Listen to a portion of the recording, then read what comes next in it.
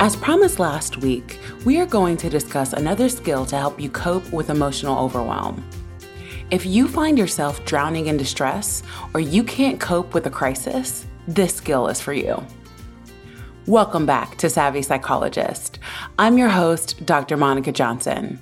Every week on this show, I'll help you face life's challenges with evidence-based approaches, a sympathetic ear, and zero judgment. In today's episode, I'm going to review with you a dialectical behavior therapy skill called distract. Now, some of you may be thinking, I'm great at distracting myself from my problems. I have my PhD in avoidance principles. This skill is about functional avoidance, which is different from unhealthy avoidance.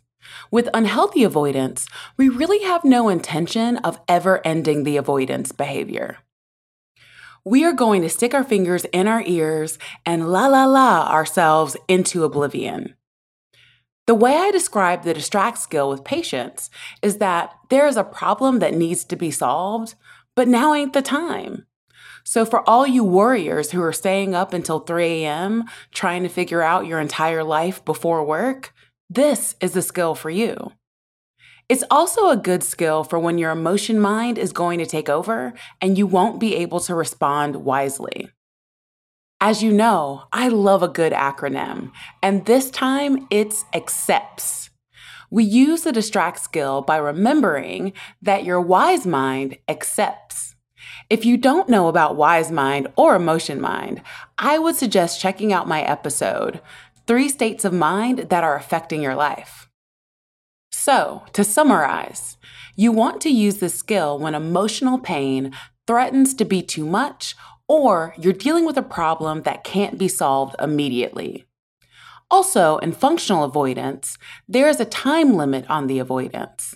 Remember that the goal is to take a break from the problem so that you can catch your breath, so to speak, and get back to it, not to pretend that the problem doesn't exist and that it will go away on its own. One way to use distraction is through activities. The goal here is to engage in activities that are neutral or opposite to the emotion that you are experiencing in the moment, as this will help to reduce arousal and impulsivity. The activity allows your attention to move away from the problem and fill your short-term memory with non-activating content. An example of this could be washing dishes or going for a walk. The first C is for contributing. Helping others refocuses your attention on someone else's well-being, which can allow you to forget about your problems for a while.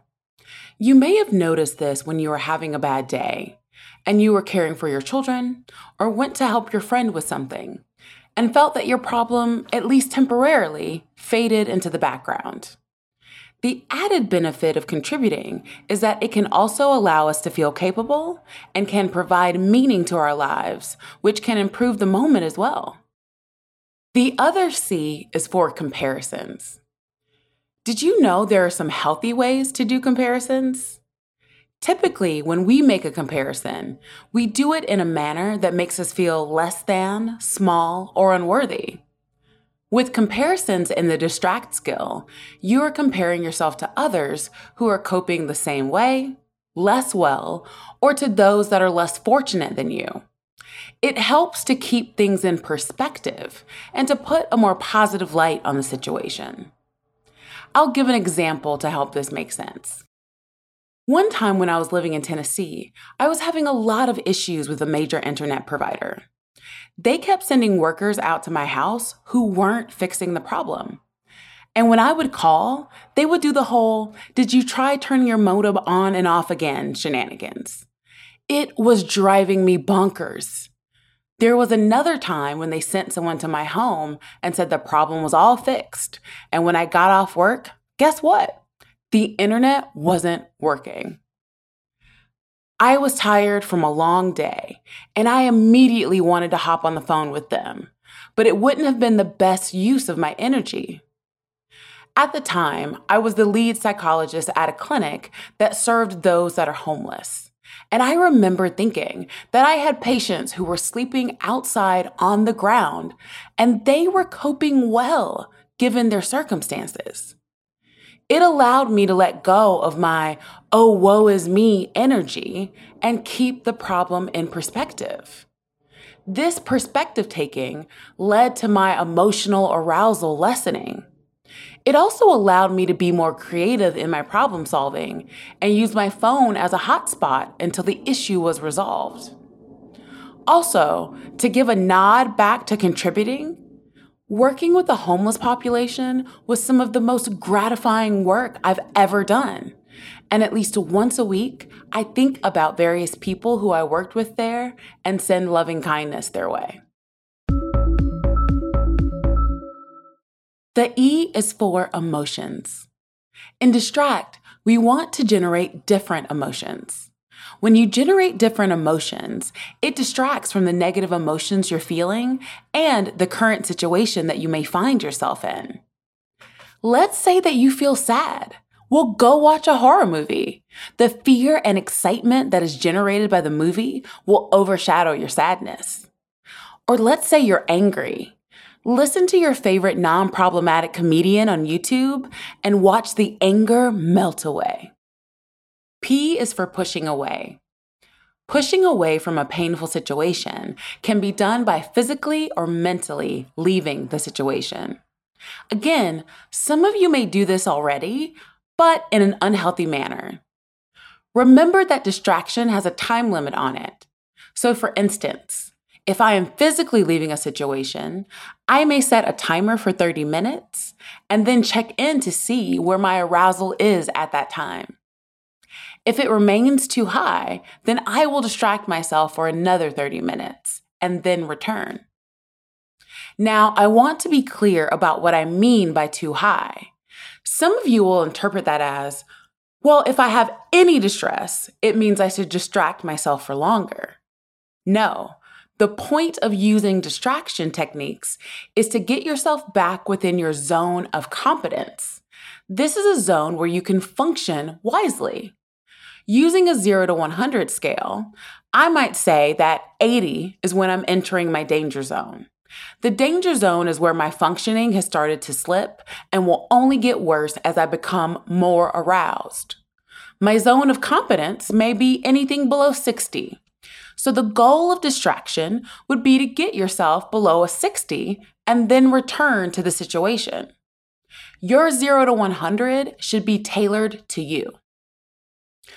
One of my favorite ways to push away mentally is to imagine myself taking the issue and putting it into a storage bin and placing it on the shelf for me to come back to later. Other people like to imagine building a wall between themselves and the issue. The only caveat is that I tell my patients that we want to build a papier-mâché wall that is easily torn down and not a brick wall. Brick walls are usually built around things we have no intention of processing. When you build brick walls, you might find a whole Jurassic Park situation where you find out that the problem has figured out how to give birth to other problems during all those years you were ignoring it. T is for thoughts. Similar to E, this is about generating other thoughts. You want to fill up your short-term memory with non-distressing thoughts. You can do this in a variety of ways, like singing a song, counting to 10, reading, or doing puzzles for all you Candy Crush conquerors or Sudoku slayers. S is for sensations. When you create an intense sensation, it can distract from other distressing thoughts.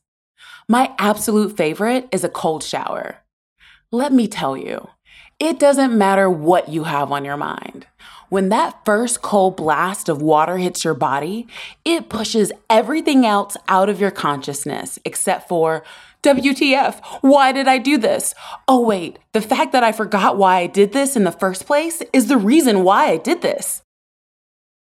It'll take a minute for what I just said to make sense, and the same will be true with the cold shower. You'll get out and all you'll want to do is get warm. You can also do things like squeeze a stress ball, go for a walk in the rain, or listen to really loud metal music. If you're really hardcore, you might do the cold shower with the metal music. Which distraction technique are you going to try? Let me know on Instagram at KindMindPsych. You can also reach out to me via my email at psychologist@quickanddirtytips.com or leave a voicemail at 929-256-2191. The Savvy Psychologist is a Quick and Dirty Tips podcast.